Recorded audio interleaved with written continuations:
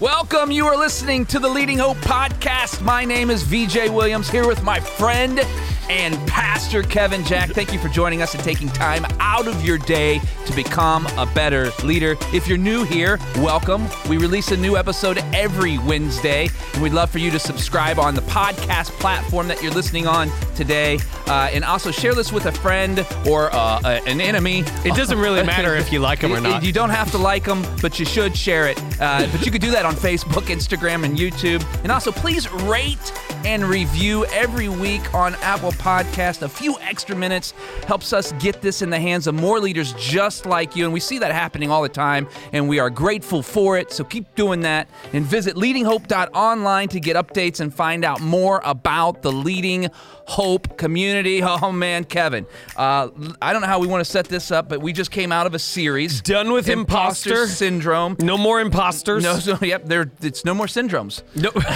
no more syndromes. No more syndromes. But hey, we are starting something new over the next 4 weeks.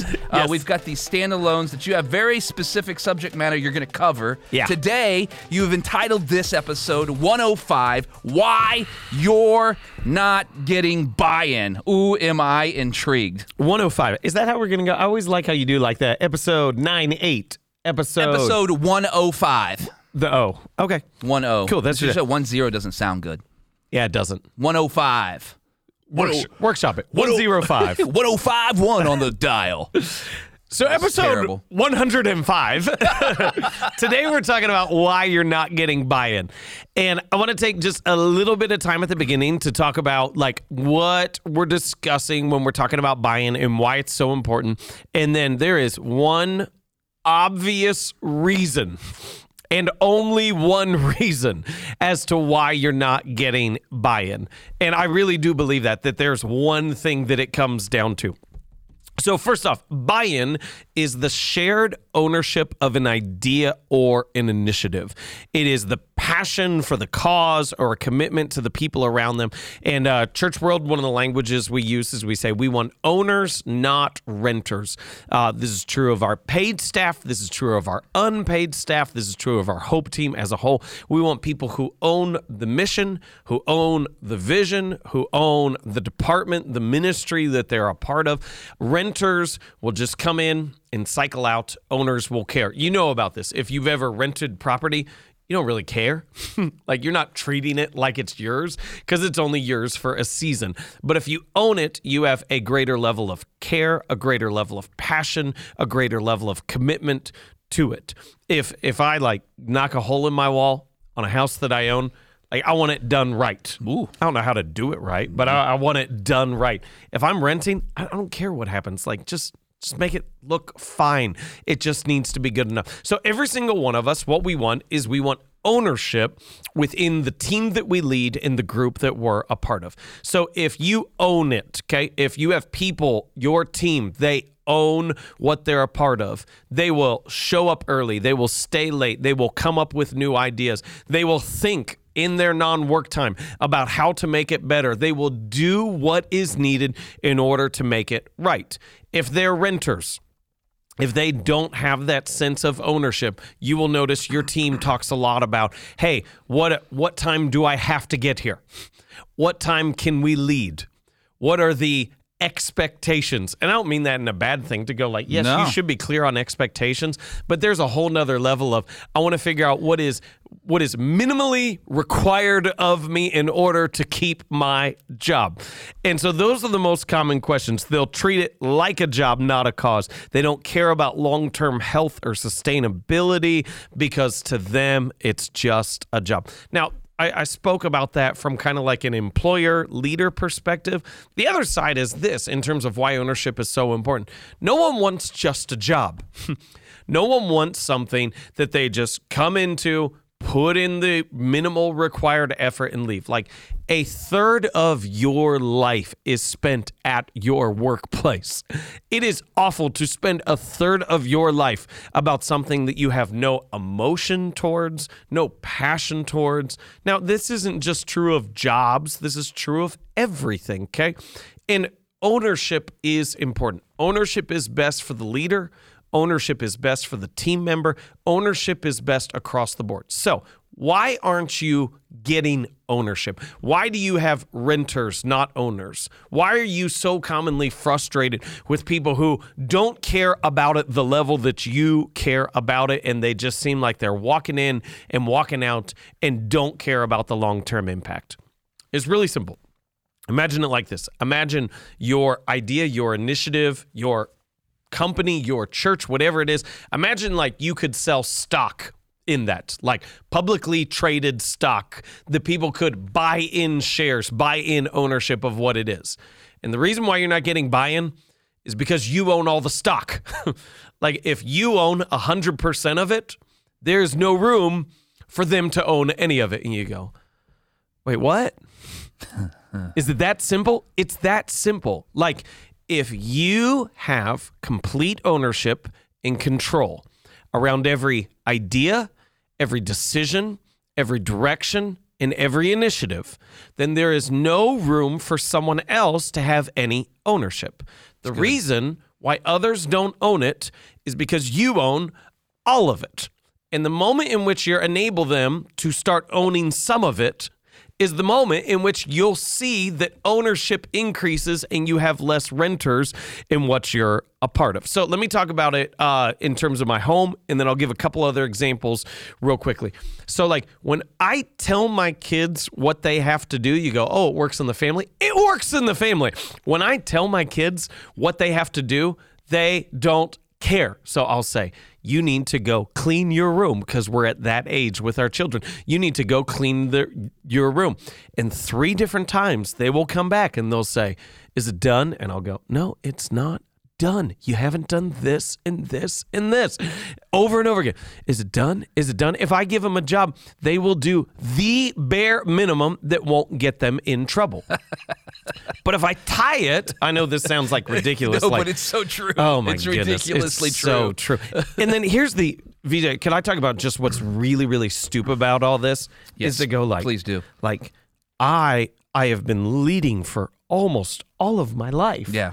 And this is like, we teach what we're learning on leadership. So we're teaching leadership in this, and how quickly I don't look at things through a leadership lens. Yeah. And I just go, well, just do it, because I told you to do it. But if I have their cleaning of their room tied to an allowance that now they have investment in, and they've clarified what a clean room looks like, so they decide their expectations in advance, and they've also determined the rewards for having their room clean, I don't have to remind them 12 times to get it done or what's done, because now they have ownership as a part of it. So I want to say, yes, big vision matters for creating ownership. Yes, good communication matters for creating ownership. These things matter, but creating opportunity for people to own it matters more than everything else. So it comes down to this choice. Do I want complete control, or do I want buy-in? Do I want complete autonomy and decision-making authority on every single thing, or do I want other people to own it? Because that's really what it comes down to. Which do you want? Because if you make every decision, you'll have renters. If you decide every direction, you'll have renters. But if you give opportunity for people to make decisions, to contribute their voice, and to determine where you're going, you'll create ownership, because you don't own all of it. You've allowed them to own some of it. So a quick breakdown on this, and this is maybe a poor example of how we do this. So first off, people most of the time from outside our church are shocked at what things I do not decide, and not just what things I do not decide, which things I actually have no clue as to what's taking place. And they're like, well, why don't we do this? And I'll just go, I don't decide that. And they'll look at me like, hey, well, you could decide that. I could, but I don't. Yeah. Because I'd rather have owners. Yeah. Like I would rather, and so yes, I could impose my will in this area and say, no, this is my authority to make this decision, so this is how it's going to be. But as soon as I start doing that, I've taken ownership from someone else. And if I take that percentage of stock back, if we can use that language, if I go from I own 20% to now when I don't like it, now I own 60%. Oh, that's not good. It's going to be hard for me to give that back. Yeah. It's going to be hard for them to want to buy in. So here's an example of a time that we did this in a time in which I needed to fully own the decision. So, 2 years ago, it just gets further and further. We knew we needed to go to a third service. We needed to figure out when. Now, I want to be clear. I need to own that decision. Yeah. Like, I need to have full ownership of that decision. Because if it doesn't go well, that's on me. And at Beaver Creek, we need to have this third service. And so we gave multiple opportunities for people to inject their voice into the decision to the point that we actually held a full-fledged debate with a judge and a jury, and we split up on different teams, and our options were 3 on Sunday morning, 2 Sunday morning, 1 Sunday night, 2 Sunday morning, 1 Saturday night, and 2 Sunday morning, 1 Thursday night. So we split up our staff evenly on teams. We had people fight it out. Yep. When we fought it out, I don't even remember what, we came to the conclusion of, we still don't know. Yeah. But I needed to create an environment because if I just walked in and said, all right, here's the decision, is what we're going to do, this is what I'm confident of, it would have failed. Yeah. Because only I would have owned it. And so I needed to, even though I needed to be the one at the end of the day to actually make the decision, I needed to be able to create as much ownership within the process, not for the appearance of ownership. That's so important. I wasn't trying to create this arbitrary sense of, well, now you kind of own it because you got to inject your voice, but I'm going to go back and just make the decision that I wanted to make all along. Yeah. Okay. I needed to enlist the entire team and pass off the ownership of the idea and the implementation so that when the decision was made, we all did own it at the end of the day. Yeah. I think it'd be helpful if we got into just the difference, because I think this applies to a lot of people when they're trying to make decisions. It's going to invest, not cost. Yes. Invest in where your company or where your organization is going. For a church, adding a third service is a big deal. Massive. So maybe some information on breaking that down, because now you're taking, and it can't be stacked on what you're already doing, because for us it couldn't. Yeah. Because we knew that wouldn't reach our target audience. Like, it wouldn't reach the people that we're called to as a church to reach. Yeah. And so it couldn't be stacked on top, which would have been the easiest for us, right? Stacked on top meaning just doing 3 in a row on Sunday. Thank you. And so the real difficult of creating that time was now we're calling in a whole segment of unpaid people. Yes. Known as volunteers. Yeah. To come in and sacrifice another part of their week, up to 4 hours, depending on what team they serve on. Yeah. Right? And give that to the church. So the difficulty was, how do we do that in all of it? So that's why it was so important for you to make everybody get into a room and fight it out and decide together, because of the massive amounts of hard decision making that would come from that. And I think so much of this comes back to the idea that, we get this I don't want to say misnomer. We get this false assumption within there that that the idea is more important than the implementation. Yeah. And I'll talk to people that they think they should be a leader because they have great ideas. Can I just be blunt? That means nothing. Yeah. It does. It means absolutely nothing, because great ideas will come from anywhere. The implementation of that idea and being able to execute it is where the skill is. Yeah. And so if you're not creating ownership at every level of your organization, and that's not what's on your mind, you'll have thousands of ideas that will go absolutely nowhere because no one owns it. That's really good note. Good intentions are still just intentions. Yeah. And if we don't, leadership starts with actually implementation and being able to pull people together to do that. Talking about let's go back to what you said right from the get-go, which I thought was brilliant. Buy-in is the shared ownership of an idea or initiative. Yeah. Talk about, not to take too much of a turn here, but talk about the difference between a person who wants to own something, but to have ownership in something, and something, I'm making up a word here. Okay. The difference between that person and the person that wants to have take overship. Oh, say it again. I like that. Take overship. Yeah. I'm just going to take this over and I want to do what I want to do. Because people get those confused. I own this. I'll Yeah. do what I want to do because I think it's right, but it doesn't have a shared idea or initiative. There's a difference there, and people sometimes get those confused. Bring me back if you feel like I didn't hit on this enough. It is the idea that the reason why the leader is because they're not looking at the thing that everyone else is looking at. That's good. So like write that down. Can you say that again? The reason why the leader is is because they're not looking at the thing that everyone else is looking really at. Good. And they're looking at the thing that drives it, not the thing that's obvious. So you go like where everyone else is looking at the growth, the leader is obsessed about the culture. Okay, where everyone else looks at the game, the leader is looking at how you practice. In this sense, where everyone else is looking at the idea, the leader is already looking at implementation and execution. And so whenever things aren't going well, whenever things aren't going how you want to, the tendency of the person who is in the position of leadership without the skill of leadership is they want to come in and tell everyone, well, this is how it needs to be, do it right. Yeah. They go, You've just completely taken all the ownership from the team. Right. And now they're going to do what you said, and that is what they're dependent upon for the rest of the time. Yeah. Just doing what you said. Yeah. The leader understands if things aren't going well, I need to either come in and maybe something was off. So, like, when I'm at my worst is when something isn't going well, and I'll acknowledge this. I want to come in and just say, well, let me just tell you where you're wrong. Yeah. Because I feel like I know. But there is not a single person in our entire church, and I don't believe there's anyone anywhere who goes, you know what I really want to do? I want to do a bad job. Yeah. It would be awesome if I did a bad job.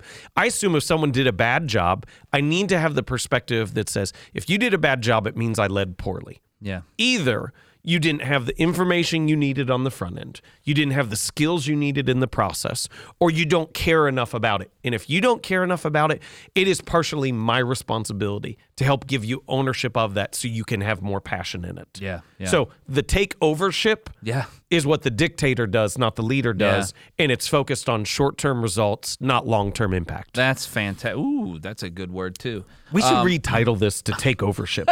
You want That's to good. take overship? That's so good. Yeah. So, moving back into this actual buy-in thing, how do great leaders accelerate buy-in? How do they? Because that's the thing that gets our wheel of momentum moving is buy-in, right? Buy-in to create the we don't need to go on that, but that's a whole nother podcast. But the wheel of momentum, which everyone's looking for the rock to already be rolling. That's the goal, not to just always have to be pushing the rock. The rock is always need to be rolling, and it's easier to push because it's already going. You got momentum. But what is our job to create an accelerated buy-in? That's good. So like things we've already talked about, we have a value here of give the keys away. Yeah. And to say we want to pass off ownership. That's We talked a number of episodes ago. I loved it. We talked about pass the marker. Yeah. Of like, that's an initial step. Go back and watch the episode. I don't remember which number it was. We'll put it in the notes. Put it in the notes. But to say, hey, pass the marker, find easy ways to give people ownership in there. If I could just share, this is what I told our team like Monday, is we do a rally at 8:30. I said, by the end of the month, I don't want to hear anyone who typically talking at the rally. Good. It's good. And to say, so part of my role is not to just give ownership. So I said, people are shocked when they realize the decisions that I don't make. Right. And things that I'm not going to impose because I value ownership over my opinion. Right. Hang there. Yep. I value ownership over my opinion in there. I trust the team more than I do just my perspective on there.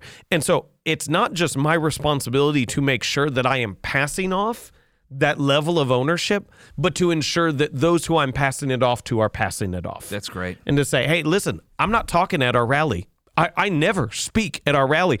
I've passed that off to other people because I want them to have ownership over the vision. And now we're at a spot where I'm going, you better start letting other people speak because other people other than you need ownership over the vision, and that needs to be driven deeper than just one level. Man, that is a powerful. I cannot wait to make a graphic for that. I am pumped for that one. I value the team ownership more than my opinion. Yeah. Bam. I mean, that's good stuff. The only thing I have left to ask you is you said buy-in is a passion for the cause or a commitment to the people around them.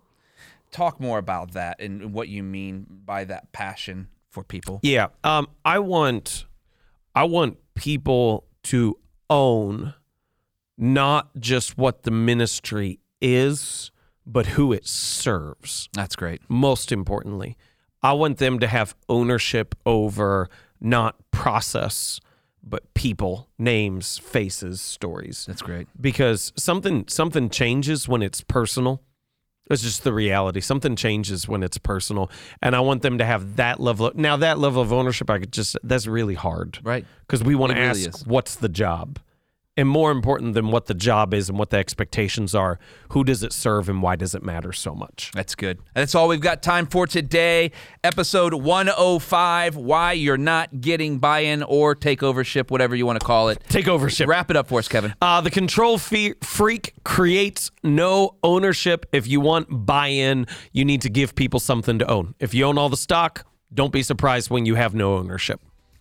That's awesome. Thank you for joining us today and taking time out of your busy schedules to be with us today. If you're new to the podcast or haven't yet subscribed, it means the world to us if you did that now. Also, post about it, rate, and review. You won't believe how that helps get this podcast in the hands of so many more leaders just like you. We love hearing your stories. If you've got a story, hey, just shoot that to us at leadinghope.online, and we'll get that out. We'd love to share that with other people as well. And we would love to hear from you anytime. So just send us a note there as well. And remember, everyone has 20 minutes to learn to become a better leader.